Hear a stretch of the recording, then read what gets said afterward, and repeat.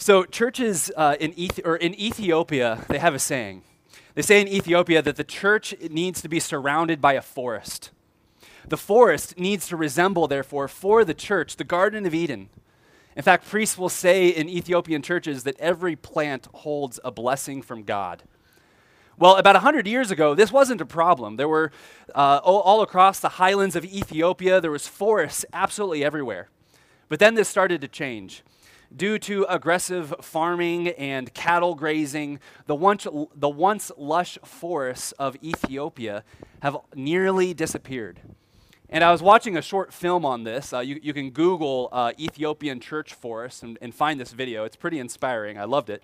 But in this video, you'll see these aerial camera shots of basically the land where you see this vast orange desert, occasionally interrupted by these small circles of forest.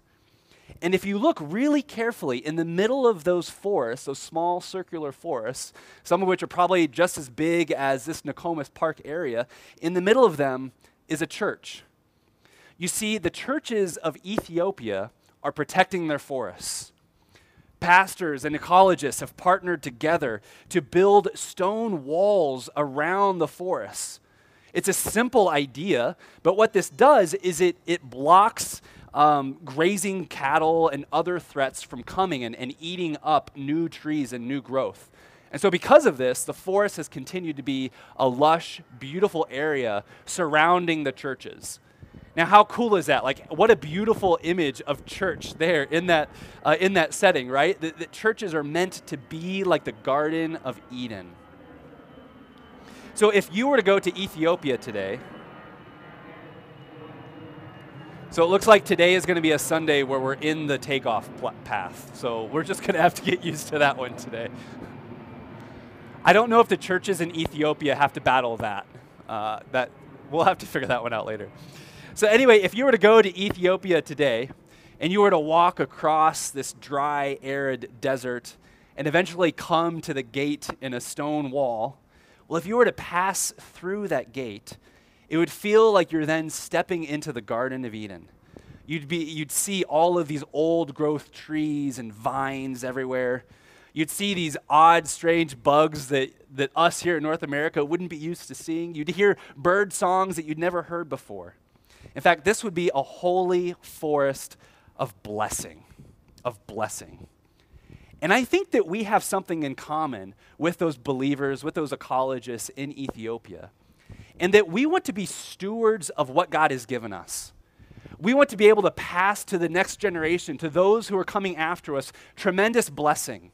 We want the next generation to be well acquainted with the experiences of God, the creation of God. We want to pass things down to them. We want to be able to pass down practical blessings, such as the protection and the resources that a forest can provide. But also, we want to pass down spiritual blessings to them. We want them to be able to encounter power and beauty as we've come to see it in our own experiences. We want to pass that down. Well, Jesus Christ is blessing in the flesh. He is blessing through and through. To meet Jesus, to have a conversation with Jesus, to talk to Jesus is to be blessed, is to receive from God, is to receive from Him. Everyone who talked or touched or prayed with Jesus was truly and authentically blessed. Jesus taught with true and gentle authority. He removed sickness from people's bodies. Jesus befriended the lonely. And here in Matthew 19, the passage that we're going to be looking at today, we see that this is a community that gets it. We see that everybody wants to bring people to Jesus for blessing. And this is the passage, and here in this passage, we see that the people are bringing their children before Jesus. And this isn't a passage that's just for parents. So those of you who have kids, it's kind of easy to see yourself in this passage. But this is true for everybody, right? Because I imagine here in this story, in Matthew chapter 19, I just imagine an entire community that is bringing their children before the feet of God.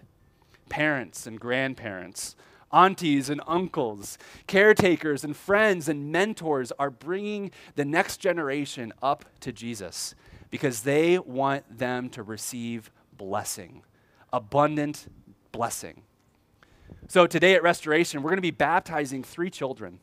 And whether you've been praying for these kids for years, or if you just found out about 5 minutes ago that it's a baptism Sunday, today, here we are the gathered people of God, bringing our little ones to the feet of Jesus, bringing the most vulnerable among us, bringing the smallest among us into the presence of Jesus himself. But this story here shows us that this isn't always an easy endeavor. Bringing your loved ones to Jesus isn't always easy. In fact, in this story, it's kind of rattling, it's kind of shocking, because those who are closest to Jesus, those who consider themselves representatives of Jesus, those who are friends of Jesus, the disciples of Jesus, they're actually blocking people from coming to Jesus. Like, that's scandalous. That's not the way it's supposed to be. If you're in Jesus' inner circle, you're supposed to be a part of those who are bringing people into the presence of God. But instead, the disciples are blocking. They are seeing people who are bringing children to Jesus, and they're saying to them, we think that it would be best if you weren't here right now. You're not very useful to Jesus. You don't have the right reputation or the right influence in the community. You're not important, and you should probably go back home. You see, they think that Jesus has better ways to spend his time. The disciples are saying that Jesus should be spending his time with the movers and shakers, not you. Have you ever been told something like that before? Are those words that you've encountered in your spiritual walk, or even just dealing with spiritual people or people who claim to be spiritual? Maybe you have a moment in your memory of trying to draw near to God, or maybe asking someone a question about God, or trying to go to an event where you thought there would be godly wisdom there present. And maybe even someone in that moment told you, you know what, this isn't really for people like you. This isn't your place, and you should probably go home. And this story is shocking because it also confronts us with the reality that we might be the ones who say things like that. Like people in collars or pastors or people who get a paycheck from the church, or even people who consider themselves really great Christians, you know? Like here in this story, we see that sometimes we can fall into a temptation of wanting to block people from Jesus. Like what a rattling thing to confront, right? So maybe since then, when it comes to and maybe since this moment, when it comes to matters of exploring God, perhaps you feel like an outsider looking in. So what does Jesus do about that? How does Jesus react to the disciples, these ones who are trying to block people? Well, Jesus gets pretty stern, right? He speaks very, very clearly. In fact, and I'm paraphrasing here, it's as if Jesus looks the disciples in the eyes and he says, I'm going to say this twice so that you don't hear me wrong. He says, let the children come to me and do not hinder them. He says it both positively and negatively. Now, he's not flipping over tables here, but you can tell he is very upset. He wants these vulnerable ones, these small ones. He wants these children to come into his presence. Do not keep them away from me. And then Jesus blesses the children. He blesses them. He blesses them with his presence. He lays his hands upon them, and he prays for them. This is the technical language for blessing. Laying your hands upon someone and praying for them, that is to bless someone. That is what Jesus is doing here. But what exactly is the blessing? Is it a good luck charm? Did someone sneeze and Jesus is like, oh, God bless you? No, that's not what this is. So Molly and I used to live in the South, and something that people would say quite often there was, oh, bless her heart. You know, like that was a common phrase that we would hear. And like, again, that is not what Jesus is doing here. That is not the blessing of Jesus. So in the ancient world, blessing was a matter of life and death. Like people fought over blessings. People would trick other people for blessings. In fact, sometimes people would kill somebody else in order for them to receive a blessing from an authority figure, a family leader, someone like that. Blessings are a big, big deal in the ancient world. In fact, when you're receiving the blessing from a holy person, Heavenly realities are being altered. It's telling you that no matter, and sometimes this would lead to maybe some physical things, like maybe a prayer would be answered in that blessing. But certainly what a blessing revealed is that no matter how things shake out in this world, someone who God has given authority to has promised that God will accept you. Actual grace is being endued in the blessing. You now have favor with God, is what's being communicated through this blessing. And out of this flows a sense of belonging, a sense of tremendous peace and joy and love and gladness. When you are blessed, it means that you have a spiritual home. And that's what Jesus is doing here. He's proclaiming this blessing over them. He's saying you now have acceptance before God. I assure you of that. And I love what the reformers say about this particular passage. Calvin says this. He says, what was Jesus' prayer other than those coming would be received by God? Surely that's what he's praying for here. And then Luther says this, is infancy itself such a barrier that Jesus simply cannot give faith to little ones like this? Luther says infants trust their mothers from the earliest of ages. So is the Lord's love less attractive? You see, friends, we cannot adequately imagine the blessing that Jesus is imparting to these children in this moment. And Dale Bruner, a recent scholar, says this. He says, Jesus saves not only repentant adults, and we love telling those stories, and we celebrate those as well, but Jesus also saves dependent children. And for that matter, all those who we think are incompetent or less important or don't belong in the presence of Jesus, he pursues and goes after those individuals. He receives them into his presence. The blessing of Jesus is to receive his grace, his forgiveness, his acceptance. It means that you have a home in God. So I want to speak specifically to the kids that are here today. And I can't see all of you. I can't recognize all of you because of the masks and whatnot. But I want to be clear. Jesus is so glad that you're here. Children, Jesus is so glad that you are here. And as you come and experience the presence of Christ among his people at the table in the waters of baptism, Jesus is glad that you are here, and he blesses you. And then also to those of you who maybe have heard a word before of rejection, especially from spiritual leaders, I want you again here today to hear the airplane.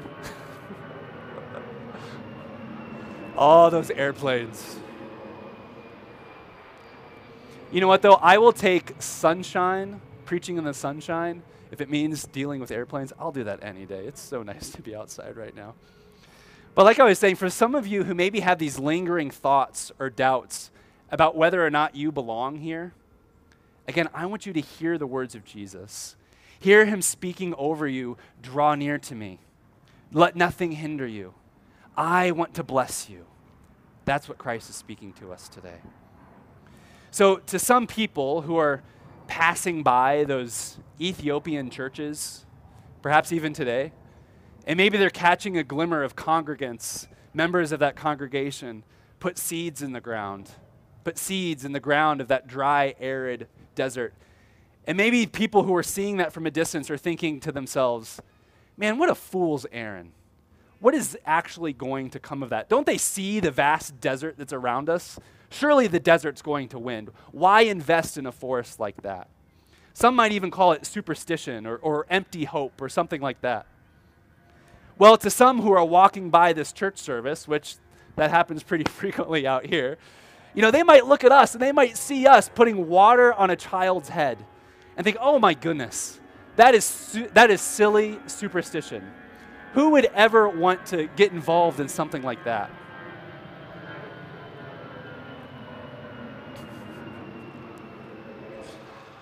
But friends, make no mistake about it.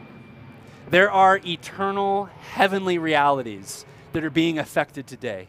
We are the gathered people of God, and he has given us the authority to do so, to proclaim blessing in his name over these children, to baptize people into the household of God. Eternal realities are changing here in this moment. Jesus now is blessing his church, and he's instilling faith into his people. So please pray with me. Lord Jesus Christ, you are the gardener of our soul. Jesus, you protect us, you water us, you nurture us. And so, Jesus, again, we ask that you would move here today in powerful ways. Lord, bless these children who are bringing in front of you. Lord, bless those of us who feel like we don't belong in your presence. May we hear your words clearly today spoken over us, especially, Lord, as we come to the table where you reach out and you touch us with yourself, Lord, with your presence.